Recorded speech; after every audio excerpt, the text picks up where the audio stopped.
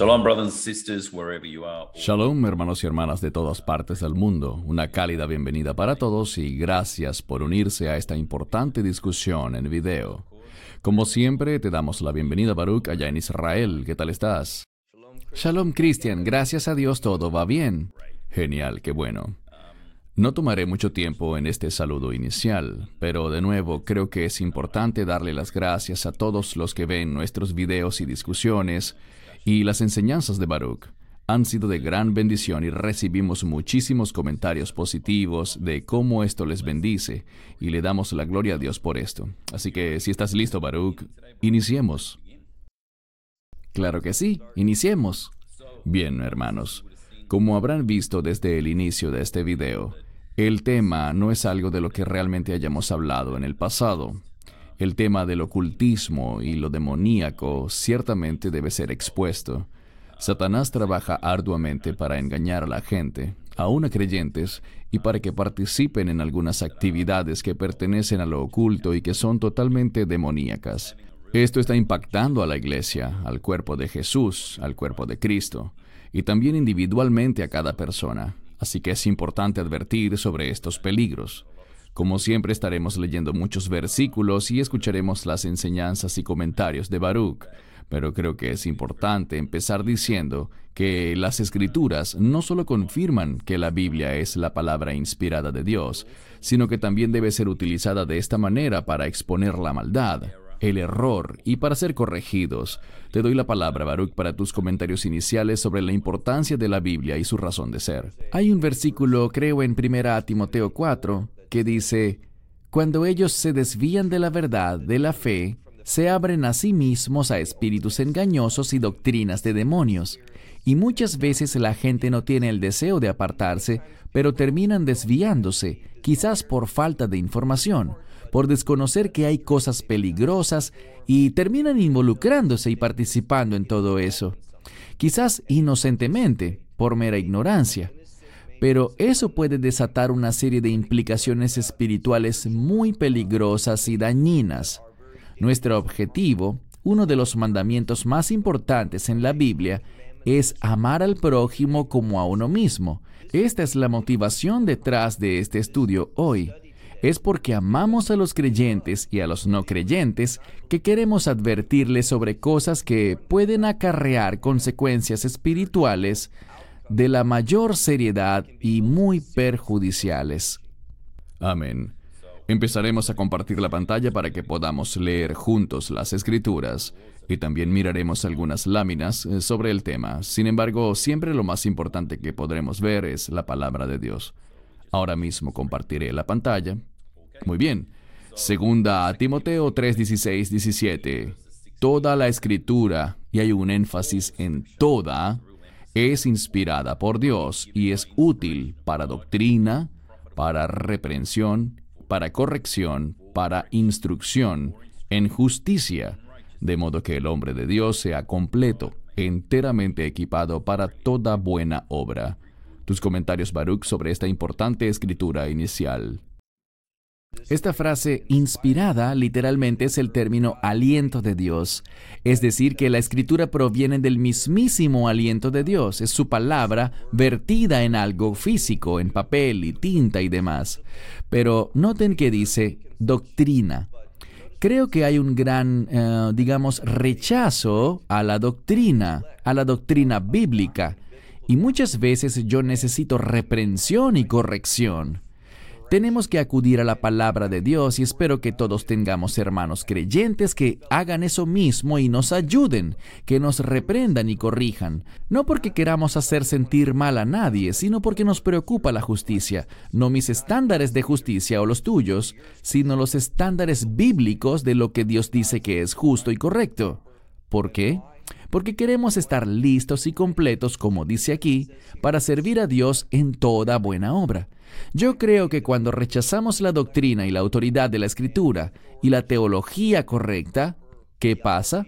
La gente se desvía del servicio a Dios, y por eso dice al final que es por la Escritura que somos capacitados para toda buena obra. No somos salvos por las obras, pero como personas salvas por la gracia de Dios, hay una gran expectativa de que los creyentes se mantengan consistentemente haciendo buenas obras. Y sabemos que el Mesías viene a recompensarnos por nuestras buenas obras.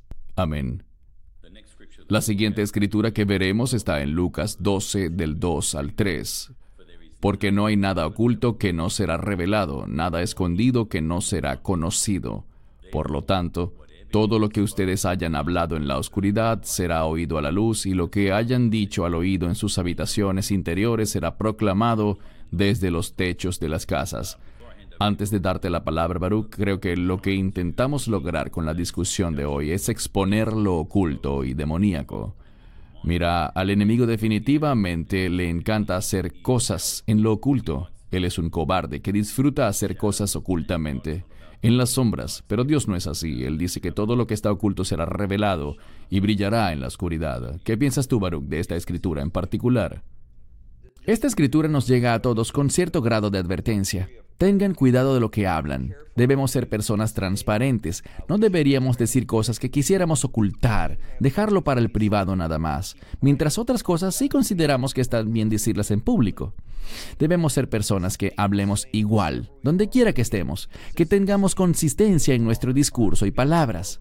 No debe existir nada que no podamos decir que nos avergüence si es expuesto abiertamente. Y esto se resume en que seamos personas que caminan en la verdad, con el propósito de Dios en nuestros corazones, y no buscando manipular a los demás para lograr nuestros deseos. Es una escritura muy importante que nos dice, sean personas transparentes, que hablan la verdad en amor, y así no se preocuparán de que sus palabras sean expuestas. Si te preocupa que algo que digas se revele públicamente, probablemente es porque no deberías decirlo en lo absoluto. Amén. La siguiente escritura que revisaremos es Efesios 5, del 11 al 13. No tengan comunión alguna con las obras infructuosas de la oscuridad, sino en cambio expónganlas, porque es vergonzoso incluso hablar de las cosas que ellos hacen en secreto, pero todas las cosas que son expuestas son manifestadas por la luz, porque lo que manifiesta todo es la luz. Eso, la luz. Pablo nos dice en 1 Tesalonicenses 5 que se supone que todos seamos hijos de luz. Eso quiere decir personas transparentes, que no esconden cosas. Y ese concepto de la oscuridad, cuando caminamos en tinieblas, volviendo a Génesis 1, vemos que las tinieblas eran necesarias para que existiera el desorden, para que las cosas no vayan conforme al propósito y la voluntad de Dios.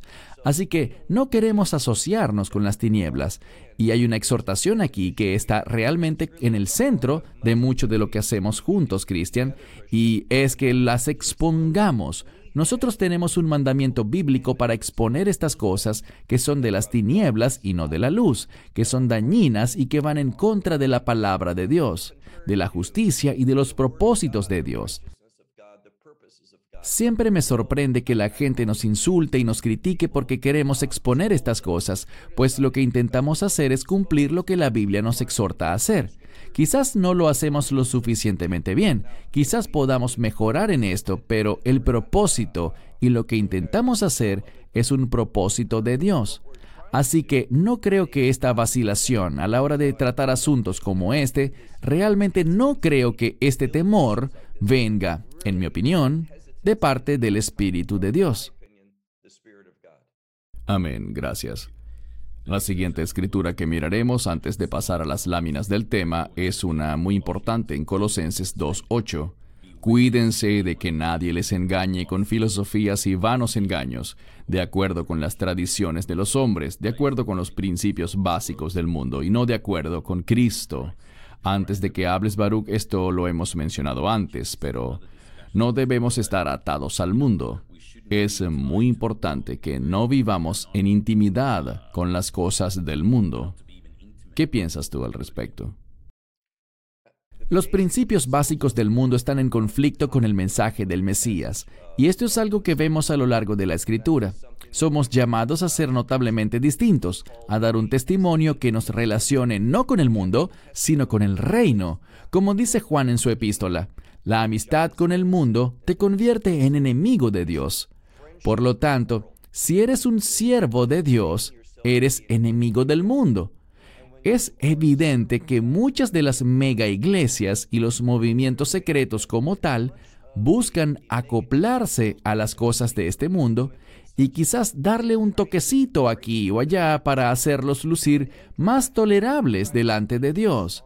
Pero debemos entender que la verdad inicia con Dios y no tratar de alterar las cosas de este mundo para adaptarlas a Dios, sino en cambio, darle a la gente la verdad del cielo. Hay un estilo de vida y un llamado. Esto es lo que se supone que hagamos y no tener una amistad con el mundo y con las cosas que pertenecen a este mundo. Gracias. La siguiente escritura que veremos está en Juan 15:19. Si ustedes fueran del mundo, el mundo los amaría, pero porque no son del mundo, sino que yo los elegí fuera del mundo, por lo tanto el mundo los odia. Son palabras muy directas, Baruch, y creo que los comentarios anteriores han tocado el asunto, pero ¿tienes algo que agregar al respecto? Yo los elegí fuera del mundo. Cuando recibimos el Evangelio, entramos en acuerdo con esta elección de Dios, y es una elección para ser notablemente diferentes al mundo, entendiendo que el mundo nos odiará. Creo que estamos avanzando a una época en la que el odio por la verdad, el odio por las cosas de Dios se harán muy pero muy obvios. El mundo se está levantando en contra de la fe de Abraham, de Isaac y Jacob, contra las enseñanzas de Moisés, el mensaje de los profetas y los apóstoles. Debemos tomar esto con seriedad porque nos acercamos a un tiempo muy importante, a un tiempo de transición.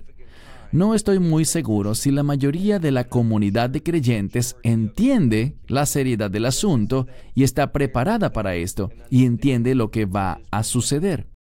Correcto, y creo que esta escritura es muy relevante para nuestro tema hoy. La veremos de nuevo más adelante, pero me gustaría llamar ahora mismo la atención de muchos creyentes hacia esto, porque tristemente muchos creyentes se están mezclando con algunas cosas del mundo, pensando que son cosas inocentes, divertidas, pero son extremadamente peligrosas, así que lo analizaremos detenidamente. En tercera de Juan 11, dice: amados, no imiten lo que es malo, sino lo que es bueno.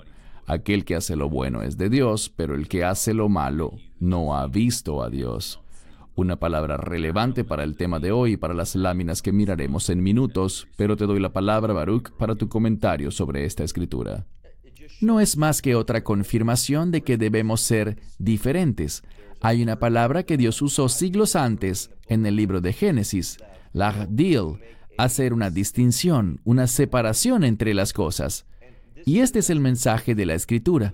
Hemos sido elegidos fuera del mundo, llamados a estar separados del mundo, a no tener comunión con las tinieblas, ni la maldad, ni las cosas que el enemigo intenta poner dentro de las comunidades para causarles problemas y destruirlas. Dios quiere bendecir, el enemigo quiere destruir. Dios quiere dar en abundancia, el enemigo quiere robar, despojar y arrancar. Queda muy claro que los objetivos son totalmente diferentes. La pregunta que cada quien debe hacerse es: ¿a quién me voy a someter? ¿Qué va a reflejar mi vida? ¿Al mundo o al reino? Y ese realmente es el punto central de cada decisión que somos llamados a tomar. Amén. Y realmente me gustaría que todos los que ven este programa recuerden, por favor, esta escritura específicamente cuando veamos algunas de las láminas que veremos luego. El Señor nos dice: no imiten lo que es malo. Así que todo esto nos conduce, por supuesto, al Halloween, un evento que ocurre el 31 de octubre y que se celebra en una buena parte del mundo hoy en día. Vamos a analizar los peligros del Halloween y cuán demoníaca es realmente esta festividad. Tristemente, algunos creyentes toman parte en estas actividades, las consideran algo inocente, las consideran como un tipo de diversión que no tiene que tomarse tan en serio, pero debemos entrar un poco más en detalle para que todos veamos el peligro que se encuentra detrás de esta fiesta. Básicamente, su nombre original es Samhain, que claramente se expresa como una celebración de la vida y de la muerte, en memoria de todos los que pasan más allá del velo. Eso es lo que al mundo le gusta decir al definir el Halloween. Quiero que veamos un poco algunos aspectos históricos rápidamente, porque eventualmente quiero que leamos más escrituras, que es lo más importante que podemos compartir. Pero, aunque hay mensajes confusos y teorías con respecto a su origen, algunos declaran que básicamente tiene cierta influencia de cristianismo en su origen. No obstante, realmente el Halloween se remonta al siglo II o III antes de Cristo y se inició con ceremonias de sacerdotes celtas y paganos conocidos como los druidas. La enciclopedia Libro del Mundo establece claramente que los celtas creían que los muertos despertaban entre los vivos en ese tiempo y los vivos podían visitar a los muertos. Sabemos bien que todo eso es muy demoníaco y lo analizaremos un poco más de cerca. A algunas personas les gusta reunirse alrededor de una mesa para recitar encantos y toda clase de frases demoníacas. Regresando al punto de los druidas, ellos eran los reyes de lo oculto y básicamente ellos lo que hacían era celebrar la muerte haciendo sacrificios. En eso se basa el Halloween de la actualidad. Es una noche en la que el enemigo impulsa a la gente a acercarse a los muertos. De eso es básicamente de lo que se trata. Ahora, este texto es de una mujer que pertenece a la iglesia de Satanás. Esta es una declaración pública que hizo, en la que dice que eso, refiriéndose al Halloween, le permite incluso a las personas más corrientes la oportunidad de saborear la maldad por una noche. Tendrán la oportunidad de danzar con el diablo. Veo satanistas alrededor del mundo congregarse en grupos pequeños esa noche. Halloween de aquí a 500 años levantará la copa para las huestes del infierno. Algo totalmente demoníaco lo que estamos viendo aquí, hermanos y hermanas. Y otra mujer que estuvo muy involucrada en el ocultismo escribió un libro, Tu niño y el ocultismo, como ovejas al matadero. Y una de las citas en su libro la puedes ver en pantalla. Halloween es también la máxima temporada de reclutamiento para los satanistas. Estamos observando algo muy pero muy serio. Proverbios dice que «Mas el que peca contra mí defrauda su alma. Todos los que me odian aman la muerte». ¿Algún comentario, Baruch, sobre este verso de Proverbios 8:36? Vemos claramente que la amistad con el mundo, como dijimos antes, es enemistad contra Dios. Cuando odiamos las cosas de Dios, estamos eligiendo la muerte. Y muerte es una palabra de mucho peso. Cada vez más escucho personas dentro de la iglesia, y recuerdo que predicaba en un grupo en Indiana, y habían personas allí que realmente creían que cuando alguien muere, no enfrentaría un castigo eterno, y que la muerte es un alivio, finalmente, de cualquier cosa que sea dolorosa y perjudicial. Pero realmente no vemos eso en la Escritura. Ellos se hacen llamar creyentes, creen que es solo por la fe que tenemos vida eterna, pero según ellos no hay castigo eterno. El problema es que la gente está tomando decisiones para sus vidas basadas en falsedades, y todo esto está basado en el deseo que uno tiene de vivir su vida, en vez de la vida de Dios. Noten lo que dice la palabra, pero aquel que peca en mi contra defrauda a su propia alma. Dios lo dice, que caminemos con Él y lo obedezcamos, no porque Dios necesite nada de ti, sino porque nos está advirtiendo de los peligros de violar su palabra. Y continúa diciendo que aquellos que me odian, y esta palabra para odiar, para nosotros odiar es una palabra muy fuerte, pero en la Biblia muchas veces significa simplemente poner poco énfasis en algo, darle poca importancia. Cuando le damos poca importancia a Dios, el resultado es que amamos la muerte, y la muerte es un castigo. Esto es lo que muchos desconocen. La muerte no es el final. No es lo que significa esa palabra bíblicamente. Pablo habla en la Escritura sobre el aguijón de la muerte. No dice que es el final, sino que la muerte trae un aguijón. La muerte no es el final, sino que por el contrario, está vinculada con castigo, dificultades y sufrimiento.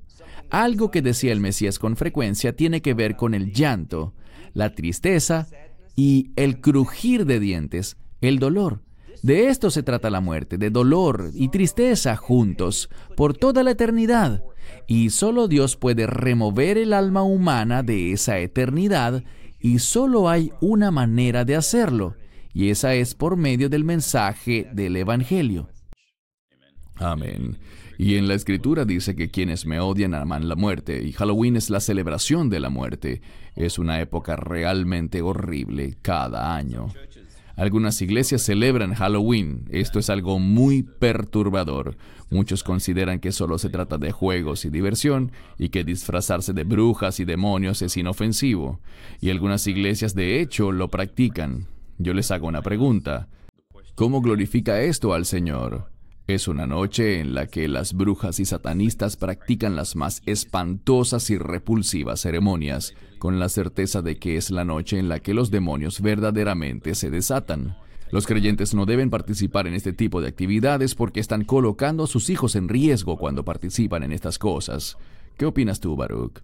Sí, es muy alarmante, no es nada nuevo, pero vemos muchas iglesias el 31 de octubre diciendo que es la fiesta de la cosecha. Se disfrazan y hacen muchas cosas. Los más jovencitos lo interpretan así. Oh, es una celebración. Es Halloween. Es muy difícil para ellos marcar una línea para diferenciarlos. Una de las cosas que son muy frecuentemente criticadas, ¿sabes? Hay otra gran fiesta en esta época del año. Acabamos de finalizarla y me refiero a la fiesta de los tabernáculos. Puedes hacer muchas cosas maravillosas con los niños en esa fecha que nunca coincide con el Halloween, así que no tendremos que mezclar estas cosas y así nos podemos diferenciar más. La palabra dice, sal de ahí, pueblo mío. Somos llamados a ser notablemente diferentes. Y lo último es, esto es un intento. La imagen aquí es probablemente un intento de una iglesia para utilizar Halloween para atraer personas nuevas y para buscar evangelizar a personas con esta excusa. Permíteme decir que no creo que estas estrategias ofrezcan un buen resultado. No usemos las cosas de este mundo. En cambio, usemos las instrucciones de Dios, las fiestas de Dios y lo que ellas comunican. Lo que vemos aquí, como lo explicaste, es que Halloween está basado en la muerte, en el ocultismo, en cosas que no tienen nada que ver con la verdad. Así que no queremos meternos en esos terrenos, pues la Escritura dice qué relación o comunión tienen el bien y el mal. Debemos mostrar que somos diferentes y estamos separados de este tipo de cosas. Amén. No imitemos las cosas del mundo.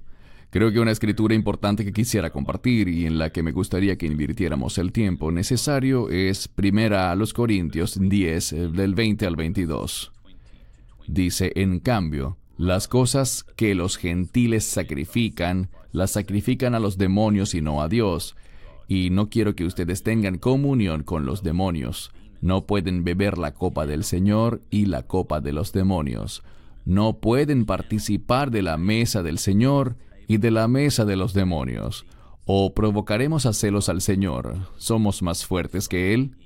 Vaya versículo más poderoso e importante, Baruch. Claramente nos indica que no podemos beber de la copa del Señor y al mismo tiempo de la de los demonios. ¿Qué nos puedes comentar? Claramente, al mirar la historia de Israel, Israel ha tenido la tendencia de no separarse de las naciones, sino de unirse y participar en lo que representa una violación a la palabra de Dios. Lo que vemos es que si no nos separamos, si no marcamos la diferencia, sino que empezamos a tener comunión y participar en esas cosas, poco a poco, y esto sucede muy rápido, lo que ocurrirá es que su cultura empezará a dominarnos.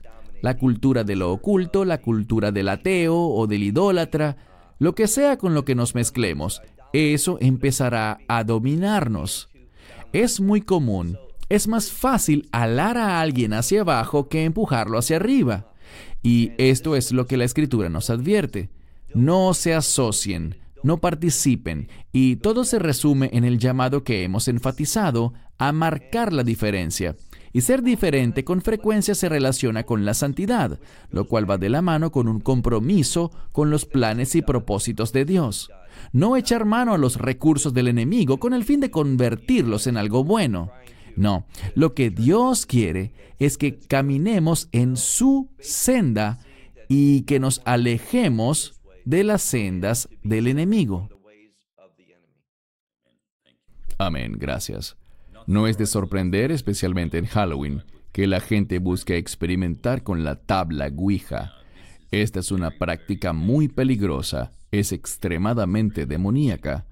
En esta definición de la tabla Ouija, leemos que es también conocida como el tablero espiritual o el tablero que habla. Es un tablero plano marcado con las letras del alfabeto, los números del 0 al 9 y las palabras sí y no. Ocasionalmente incluye las palabras hola y adiós, junto a otros símbolos. Utiliza un puntero, que es un trozo pequeño de madera o plástico, como indicador móvil para comunicar mensajes durante la sesión. Los participantes colocan sus dedos sobre el puntero y este se mueve por todo el tablero para armar palabras. Así que básicamente lo que hace la gente es muy peligroso y, como lo pueden ver aquí, es algo que incluso se le vende a los niños como si fuera un juguete, la tabla Ouija. Esta es una muestra más de cuán profundo el enemigo busca clavar sus pezuñas en la vida de la gente. Quiero regresar a la definición de lo que es la tabla Ouija. Se trata básicamente de la gente buscando contactar demonios para recibir dirección. Ellos lo ven como un juego, pero no es un juego, es extremadamente demoníaco. Y siempre hemos dicho que si quieres dirección en tu vida, para eso existe la palabra de Dios. Para eso está aquí el Espíritu Santo. Y esto, hermanos y hermanas, es un juego muy peligroso que no debemos jugar. Ya vimos esta lámina de cómo se está vendiendo esto actualmente en las tiendas, y siempre insto a la gente cuando compartimos sobre estos temas, que por favor no experimenten con esto. No lo intenten en casa, porque le estarían abriendo las puertas a lo demoníaco. Y tal como existe el tarot, también existe esto llamado las cartas del destino o el crystal alignment, un supuesto tarot cristiano que se ha infiltrado en la iglesia. Esta es la página web de una autoproclamada iglesia cristiana. Ellos tienen campamentos con lectura del tarot y cartas del destino. Todo esto es demoníaco, amigos. No voy a pasar demasiado tiempo con estas láminas porque el solo verlas es perturbador. Pero hay cierto uso de elementos bíblicos en sus lecturas de las manos, dibujos de la crucifixión, tarjetas con salmos, lectura de salmos que se asemejan a leer el tarot en su procedimiento. Te dan profecías de acuerdo a tu fecha de nacimiento, sacan 3 cartas que representan tu pasado, presente y futuro. Interesante que Todd White de la Nueva Reforma Apostólica está asociado con este movimiento también. Es algo que realmente se ha infiltrado en la iglesia. Hermanos, tenemos que mantenernos lejos de esto. ¿Qué opinas tú, Baruch? Ellos dirán que no están usando las cartas del tarot, pero están usando la misma filosofía. Y en vez de las escrituras, emplean distintas técnicas, muchas de las cuales se originaron en el ocultismo para lucir interesantes y atraer al público hacia ellos. Esto lo que hace es comprometer el Evangelio. Y como dijiste antes, todo esto abre puertas para que se instalen fortalezas del enemigo en la vida de la gente. Desafortunadamente, hoy en día hay gente buscando y hallando respuestas emanadas de fuentes que no son puras, justas ni santas. Lo más triste es que hay segmentos dentro de la iglesia que están contribuyendo con esto, lo cual resulta absoluta y extremadamente peligroso. Con respecto a lo que mencionaste antes sobre abrirse a uno mismo ante todo esto, la Escritura dice en Proverbios que debemos tener la mente estrecha. En el mundo, si oyes que alguien es de mente estrecha, dirás, ¡qué terrible! Debes ampliar tus horizontes, debes tener una mente abierta. Pero la Escritura dice algo diferente, que se supone que tengamos la mente estrecha, es decir, enfocada en la verdad, y que escuchemos solo el mensaje de las Escrituras, no el mensaje del mundo, ni usar tales cosas como los recursos del enemigo, buscando insertarles un versículo para que parezcan la misma cosa. Esas cartas lo que hacen es imitar al tarot. Y leímos hace algunos minutos que la Biblia nos dice, no imiten al mundo, pero esto es lo que ellos hacen, y el resultado de esto será extremadamente perjudicial para la gente. Amén. El crecimiento de la brujería, lo cual es muy alarmante, me pareció adecuado incluir este artículo que se trata sobre la brujería y la nueva era. El número de brujas se ha incrementado dramáticamente en Estados Unidos, en la misma medida que los millennials rechazan el cristianismo. La brujería y la práctica de religiones paganas ha crecido en Estados Unidos en las últimas décadas. Se habla de los millennials aquí, elemento interesante el cual quiero resaltar. El número de brujas en Estados Unidos practicando rituales religiosos de Wicca se incrementó dramáticamente en los 90. Varios estudios indican que existe al menos 1,5 millones de brujas en el país. Una encuesta del Trinity College en el año 90 estimó que habían unas 8,000 brujas wiccas para ese entonces en Estados Unidos, pero este gran incremento se debe al rechazo del cristianismo tradicional entre jóvenes norteamericanos, paralelo al crecimiento del ocultismo. Con este 1,5 millones de potenciales brujas activas en Estados Unidos, tienen más seguidores que el 1,400,000 miembros que tiene la iglesia presbiteriana. Esto realmente demuestra el peligro de cómo esta práctica se está regando como un cáncer. Tus comentarios, Baruch. Siempre hablan del rechazo del cristianismo, pero yo no creo en eso. Lo que está pasando es que en muchos lugares están diluyendo el mensaje de las Escrituras. Ya no es atractivo para las personas que están buscando algo real. Creo que el mensaje de las Escrituras es claro. De hecho, estando en Portugal, nos topamos con una persona en una iglesia en donde yo estaba predicando, y este joven me compartió su testimonio. Me dijo que él estaba buscando algo en lo cual basar su vida, y asistió a varias iglesias donde no halló nada realmente sustancioso. Es justo lo que digo. Diluyen el mensaje buscando que las cosas sean agradables para la audiencia, mezclándose con las cosas del mundo, y terminan involucrados en esto que hemos venido viendo, en lo oculto. Gracias a Dios que el Señor lo sacó de allí. Encontró un lugar donde se hablaba la verdad y pudo darle rumbo a su vida. Pero el testimonio que nos dejó fue que en su búsqueda no encontraba la verdad. Él estaba buscando algo digno para entregarle su vida y compromiso. Le fue muy difícil encontrar esto en muchas iglesias. Esto es lo que buscamos comunicar y animar a la gente a que hagan, que permanezcan fieles a la verdad de Dios, al mensaje de Dios. En la Biblia hay un mensaje capaz de cambiar vidas. No lo diluyas, no lo ignores. Todos hemos oído el verso sobre avergonzarse del Evangelio.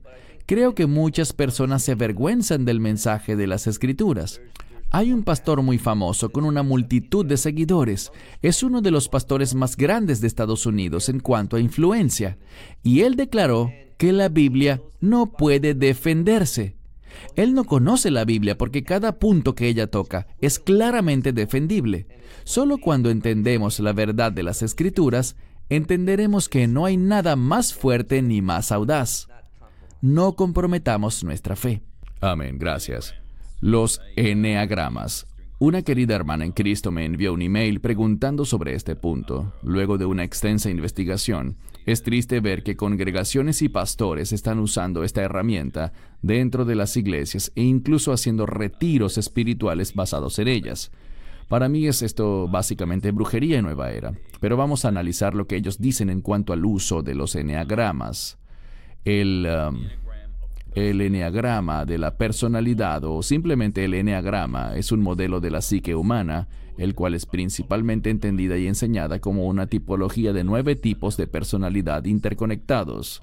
No voy a detallar cada uno de ellos porque no quiero dedicarle mucho tiempo a esto, pero queremos exponer este asunto por lo que es nueva era y brujería. Básicamente lo que pretenden es decirte que es una herramienta para ayudar a los creyentes a sacar más provecho de sus personalidades con el fin de ayudar y amar al prójimo. ¿Saben? Si los pastores quieren ayudar a sus ovejas a amar a su prójimo, no quiero sonar repetitivo, pero las respuestas están aquí, en la palabra de Dios, sin necesitar nada más. Ahora, su origen es interesante. Algunos autores creen que las variaciones de los símbolos del eneagrama pueden ser rastreados hasta la sagrada geometría de matemáticos pitagóricos y matemáticos místicos. Puede incluso haber entrado al judaísmo esotérico a través del filósofo Filo, para luego insertarse en las ramas del árbol de la vida de la Cábala, las 9 dimensiones. Baruch, ¿algún comentario para explicar un poco esto de la Cábala? Sí, la cábala, también conocida como Zohar, que significa brillante. Creo que este término es atractivo para la gente porque algo brillante es algo que expone su luz y sirve para iluminarnos. Pero la cábala y toda su filosofía son realmente... Ella tiene su propia... no recuerdo la pronunciación de esta palabra, pero tiene la misma... exerferot. Es este mismo tipo de diagrama. Y también se usan ciertas palabras que suenan bien, palabras bíblicas, pero manipulándolas para establecer teorías que no tienen una base veraz. Todo se resume en un hecho simple, y es que el enemigo busca corromper. Dios nos brinda pureza, santidad. El enemigo se opone a todo eso y utilizará lo que sea con el fin de corromper. Por eso debemos mantenernos firmes, cuidar nuestras mentes, dejar que la palabra de Dios nos ayude a proteger nuestras mentes. El judaísmo está usando ciertas cosas, como los horóscopos, y lo que ellos llaman mazelot, que es la mejor forma para entenderlo es como los horóscopos y cosas distintas como la astrología, las estrellas, buscando dirección en ellos y no en las escrituras. Y la Torá nos advierte severamente en contra de esto, pero no obstante vemos cómo esto es aceptado dentro del judaísmo hoy en día. Correcto, y esta es una evidencia adicional de que algunas iglesias están usando estos eneagramas. No mencionaré la iglesia, aunque la pueden ver allí. Y ellos intentan arrastrarte a sus retiros de plenitud y encuéntrate contigo mismo, experimenta con Dios y comprométete. Palabras clave que han lanzado aquí, pero hermanos y hermanas, esto es demoníaco. Aléjense de todo eso. Ahora algo muy importante. Lo más importante, ¿qué advertencias nos da la palabra en cuanto a esto? Empecemos a analizar en detalle Deuteronomio 18, versos 10 al 12. No sea hallado entre ti quien haga pasar a su hijo o a su hija por el fuego, ni quien practique la brujería, ni adivino, ni quien interprete presagios, ni hechicero, ni quien pronuncie encantos, ni quien sea medium, ni espiritista, ni quien consulte a los muertos. Porque todo el que hace estas cosas es abominación ante el Señor. Repetiré esto. Porque todo el que hace estas cosas es abominación ante el Señor. Y por estas abominaciones el Señor tu Dios echa estas naciones de delante de ti. ¿Qué puedes decir al respecto, Baruch? Algo que está ocurriendo en la iglesia ahora mismo es un énfasis en los sueños. Creo que es algo muy peligroso. Algunos afirman saber cómo interpretar los sueños. ¿De qué parte de la Biblia sacaron eso?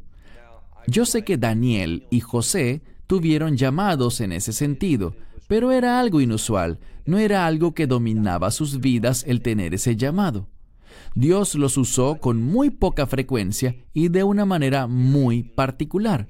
Pero ahora tienes personas vendiendo diarios que se supone que debes ir llenando al despertarte, bien sea a mitad de la noche o por la mañana, los sueños que tienes, y no es más que un portal a lo oculto. ¿Nos da Dios sueños en ocasiones? Sí, lo vemos en las Escrituras, pero es algo excesivamente inusual, y las personas tienden a saber que no se trata de un sueño común, sino que es algo que tiene un significado especial. Entonces, mandarte a escribir cada sueño que tengas cada noche o cada mañana, buscarle un significado y todo eso, es una práctica muy peligrosa. Simplemente, como vemos aquí, es un portal de acceso hacia lo oculto. Llegar a pensar de esa forma es extremadamente peligroso y vemos que es tan increíble que hayan personas que quieren consultar con los muertos en vez de consultar con el Dios viviente.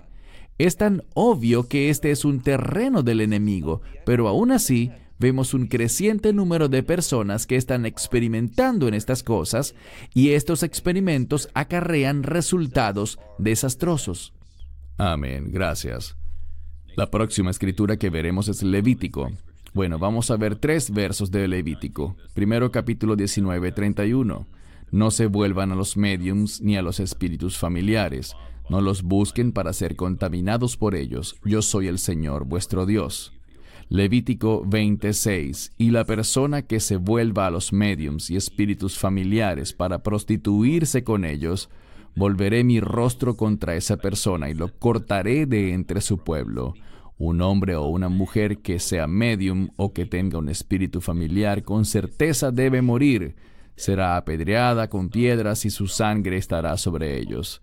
Son versículos muy pero muy claros, con instrucciones directas de Dios. ¿Qué dices de esto, Baruch? Me gustaría que nos enfocáramos en este término que vemos aquí, espíritus familiares. Algunas traducciones utilizan palabras diferentes para expresar esta idea que vemos aquí, bien sea la Reina Valera o cualquier traducción que uses.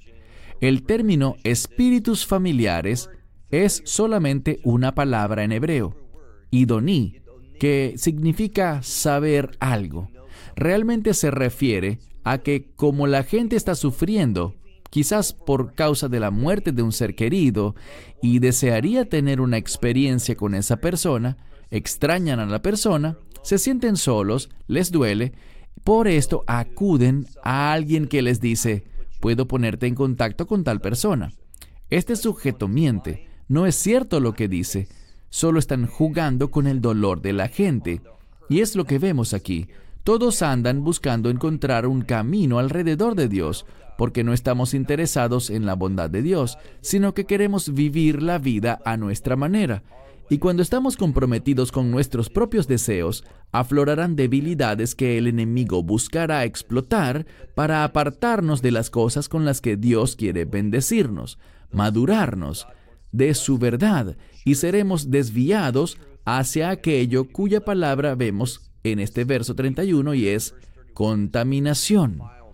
Lo que muchos no saben es que el término contaminación tiene que ver con aquello que está en un estado en el que Dios no bendecirá, en el que Dios no obrará. Dios es santo, Él estableció leyes espirituales. Todas estas cosas buscan ponernos en una condición en la que la obra de Dios sea estorbada y hasta detenida, no porque Dios sea débil o no pueda obrar, sino porque hay una ley espiritual y cuando violamos los estándares de Dios y sus caminos, Dios no se moverá. Y eso es lo que busca el enemigo. Satanás sabe que si estamos solos, separados de Dios, seremos fácilmente derrotados. Y de esto es de lo que se trata todo aquello. Es trágico que la gente esté siendo presa de estas viejas artimañas del diablo que están resurgiendo, cobrando un segundo aire hoy en día y plagando además a un gran segmento de la iglesia. Así es. Y es una instrucción muy clara y precisa de Dios de que estos no son juegos inocentes y que habrán consecuencias, severas consecuencias por participar en estas cosas. ¿Qué podemos hacer como creyentes en Jesús, en Yeshua? Aquí empezamos a evaluar de cerca varios puntos. Creo que necesitamos ponernos del lado del Señor. El Salmo 94:16 dice, ¿quién se levantará por mí contra los malhechores? ¿Quién se levantará por mí en contra de los que obran iniquidad? Tus comentarios, Baruch. Este es un llamado para alzar la voz en oposición a esto. Este es un llamado para advertir a la gente. Y de nuevo, quiero enfatizarlo. Esta es nuestra intención, es lo que buscamos hacer. Debemos ser muy cuidadosos porque sabemos que dice en la Escritura que al acercarnos a los últimos días, habrán personas que saldrán de entre nosotros. Y Juan dice que jamás fueron parte de nosotros, estaban con nosotros, pero no eran verdaderos creyentes. Y ellos se apartarán, dando evidencia así del hecho de que jamás fueron parte del cuerpo del Mesías. Estas personas son peligrosas. Por esto dice, y es una invitación, ¿quién se levantará por mí en contra de estos malhechores? ¿Quién se levantará por mí en contra de los que obran iniquidad? Y lo que vemos aquí, que está creciendo dentro del cuerpo de creyentes, es un ataque en contra de los estándares y la moralidad que refleja la palabra de Dios. Y más si tomas partido por aquello que Dios aprueba, y en contra de lo que Dios reprueba, serás marginado por la sociedad. La sociedad se levantará en tu contra. La gente te llamará fanático extremista. Serás acusado por discurso de odio. Probablemente tú también perderás tu estatus religioso y los beneficios que puedas obtener, lo cual está bien. No necesitamos ningún beneficio del mundo, de los gobiernos. Y esto es algo que oigo todo el tiempo. Pastores y líderes considerando, bueno, si asumo tal posición, eso me traerá consecuencias adversas y me impedirá hacer la obra. Pero no es cierto. Al permanecer fieles a Dios, lo que harás al levantarte por la verdad es invitar a la provisión de Dios, la ayuda de Dios, el mover de Dios en tu iglesia, tu congregación. Nunca, jamás pienses que necesitas la ayuda del gobierno con el fin de servir a Dios. Esa es una mentira del enemigo. Amén, gracias. Bien dicho. Otro salmo que miraremos es el Salmo 100, verso 4. Entren por sus puertas con acción de gracias, por sus atrios con alabanza. Den gracias a Él y bendigan su nombre. Antes de tu comentario, Baruch, creo que en vez de que las iglesias participen en actividades demoníacas al estilo Halloween, es una oportunidad perfecta para que hagamos exactamente lo opuesto, que le demos gracias a Dios en oración, que entremos con alabanza y adoración y acción de gracias, y que realmente le honremos. Así es como pelearemos en contra de estas oscuras y retorcidas fuerzas que están allí afuera hoy. Baruch, tus comentarios. Muchas veces lo que el enemigo quiere hacer es desviarnos de lo que Dios nos ha llamado a hacer. Y yo creo, lo quiero enfatizar, yo creo firmemente, y estoy de acuerdo con lo que acabas de decir, en vez de intentar celebrar una alternativa al 31 de octubre, simplemente alabemos a Dios consistentemente. Hagamos lo correcto conforme a lo que establece este versículo y bendigamos su nombre. Cuando bendecimos el nombre de Dios, cuando le damos gracias, cuando le alabamos en su presencia, el enemigo es grandemente obstaculizado y no será capaz de hacer nada.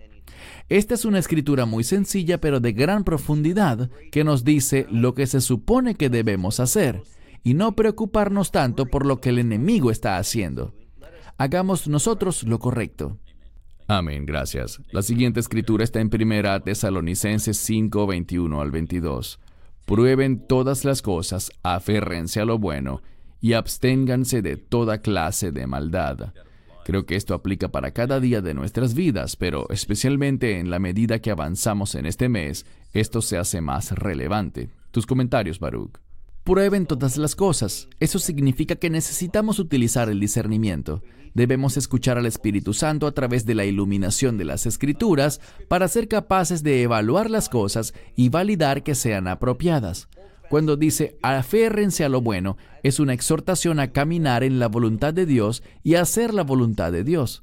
Entonces, oímos lo que Él ordena, lo hacemos, y al cumplirlo, el resultado de esto será que nos cohibiremos, nos abstendremos de todo lo que represente, signifique o tenga de alguna manera apariencia de maldad. Y esto es algo muy importante.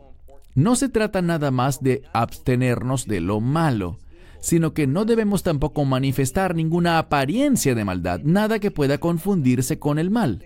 Y creo que hoy en día, con algunas de las cosas que están ocurriendo y cómo son utilizadas, esa idea de que necesitamos tener una alternativa para el 31 de octubre, creo que con frecuencia violamos esta estructura aquí, donde dice, absténganse de cualquier forma o apariencia de maldad. Gracias. Romanos 12, versos 1 y 2. Por lo demás, hermanos, les ruego por las misericordias de Dios que presenten sus cuerpos como sacrificio vivo, santo y aceptable a Dios, que es vuestro servicio racional. Y no se conformen con este mundo, sino que sean transformados por la renovación de vuestras mentes, para que puedan probar cuál es la buena, aceptable y perfecta voluntad de Dios. Este es un tiempo maravilloso que nos permite vivir el Señor para presentar nuestros cuerpos como sacrificio vivo. ¿Qué opinas, Baruch? Sí, allí al final dice lo que es bueno, es decir, lo que es la voluntad de Dios, lo que es aceptable. Si haces un buen estudio, se trata más de lo que complace a Dios. Algo aceptable a veces lo vemos como algo que apenas cumple la expectativa, pero realmente se trata de algo que complace a Dios. Es acertar justo en lo que Él quiere que hagamos. Por eso dice, la perfecta voluntad de Dios. Pero hay algo que no sé por qué sucede, pero casi todas las traducciones que conozco ensucian la simpleza del texto griego, en esa parte que tienes en rojo. No se conformen a este mundo, es algo simple de entender, sí, sino que sean transformados, necesitamos ser cambiados. Pero lo que dice luego es, conforme lo vemos en el idioma bíblico original, porque con frecuencia una misma palabra puede tener o puede ser un sustantivo o un adjetivo. A veces en la Biblia no vemos una clara diferenciación. Algunas palabras que son sustantivos funcionan como adjetivos, mientras que otras que pensamos que son adjetivos realmente son sustantivos, y esto tiende a confundirnos. Pero lo que vemos aquí, la renovación de vuestras mentes, si revisan bien en una Biblia interlineal, esa palabra vuestras no aparece. Aparece la palabra mente, pero esta palabra está modificada por un término que no es renovando como un proceso, sino renovada. Así que lo que dice la Escritura es: sean transformados por la mente renovada. Y la mente renovada es la mente de Cristo. Así que necesitamos tener su mente. No hay esperanza para nosotros. Dios quiere cambiarnos removiendo nuestra mente y colocando en su lugar la mente del Mesías. Eso es lo que traerá esa transformación. Creo que es muy importante que veamos la Escritura y entendamos que allí no dice la renovación de vuestras mentes. Lo colocaron así porque completa la idea que ellos piensan que la Escritura quiere decir sobre un supuesto proceso que vivimos para ser cambiados. Pero no, necesitamos experimentar la mente del Mesías y esa mente es la que nos hace diferentes. No es ningún proceso de renovación. Amén, gracias. Un par de escrituras más. Colosenses 1:13. Él nos ha liberado del poder de las tinieblas y nos ha llamado al reino de su Hijo amado. Otra escritura poderosa que establece que Él nos ha liberado del poder de las tinieblas.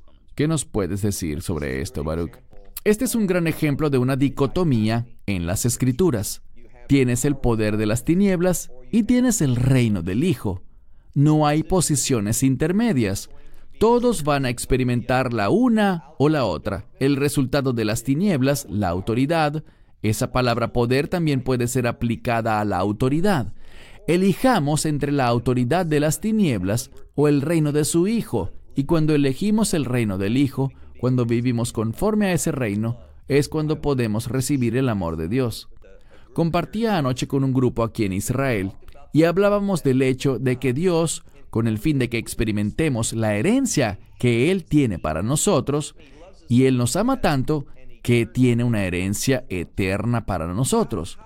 ¡Cuán preciosa, cuán importante, cuán maravillosa es esa herencia!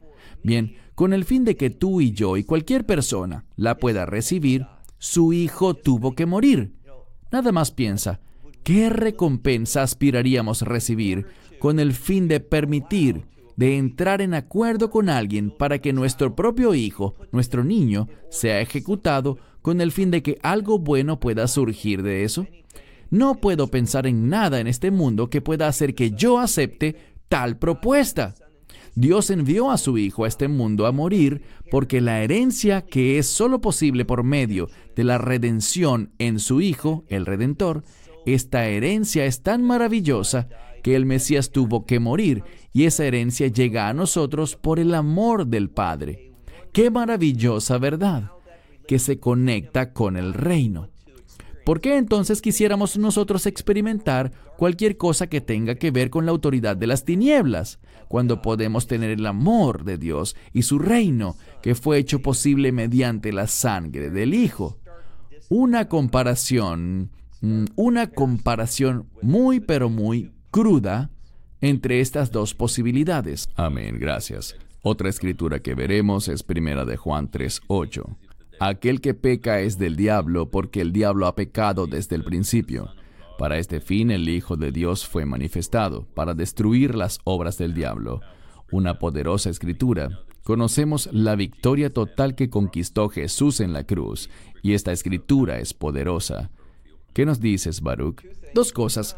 Juan usa el tiempo presente de un modo muy significativo. Aquel que peca.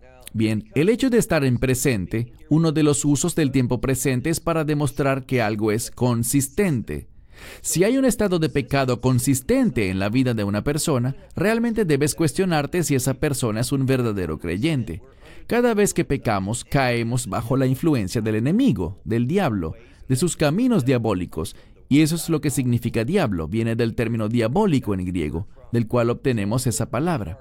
Cuando practicamos el pecado, estamos cayendo, sucumbiendo ante el engaño del diablo y comportándonos como él. El diablo desde el principio conocía la verdad, pero se rebeló contra ella. Y el propósito del Hijo de Dios es que podamos consolidar la destrucción de todo lo que tenga que ver con el diablo y su obra.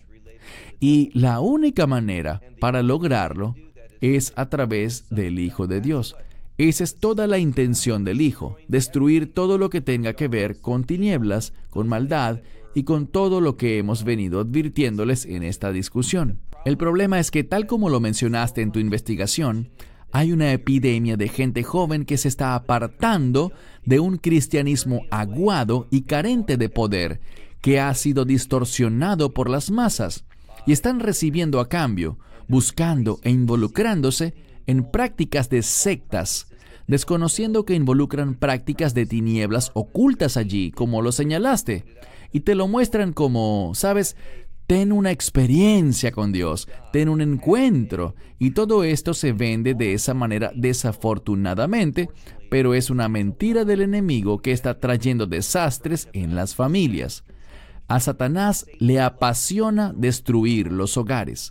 Correcto, así que interesante escritura. Un tiempo interesante, hermanos y hermanas, que realmente necesitamos utilizar para, cuando otros celebren Halloween y a los demonios, nosotros nos enfoquemos en adorar al Señor y dedicar nuestros cuerpos como un sacrificio vivo.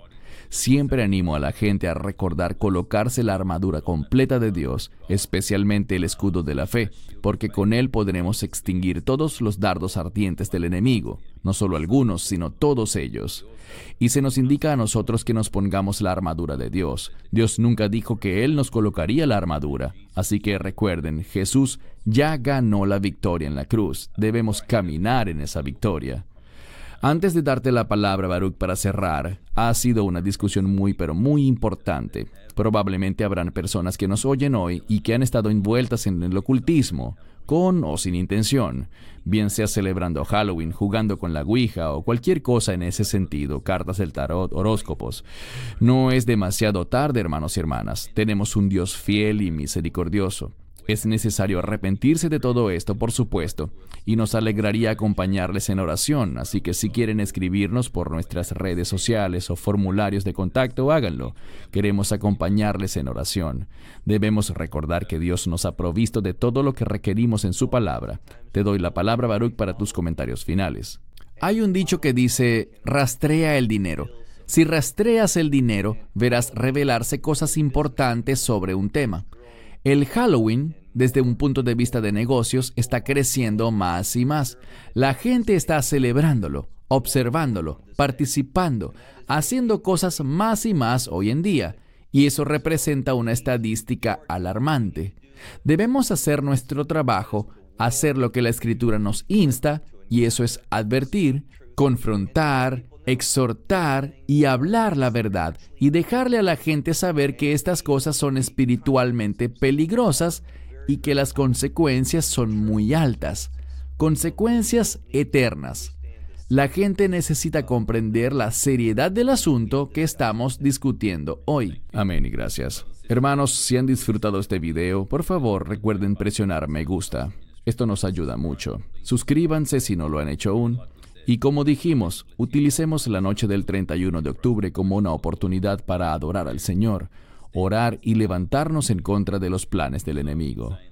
Gracias, Baruch, gracias a todos por unirse. Hemos disfrutado estas enseñanzas y esperamos que hayan sido bendecidos. Dios mediante nos veremos pronto. Así que Baruch en Israel y su servidor Cristian Berrio Nuevo desde Sydney, Australia, nos despedimos. Sean bendecidos, shalom y hasta la próxima.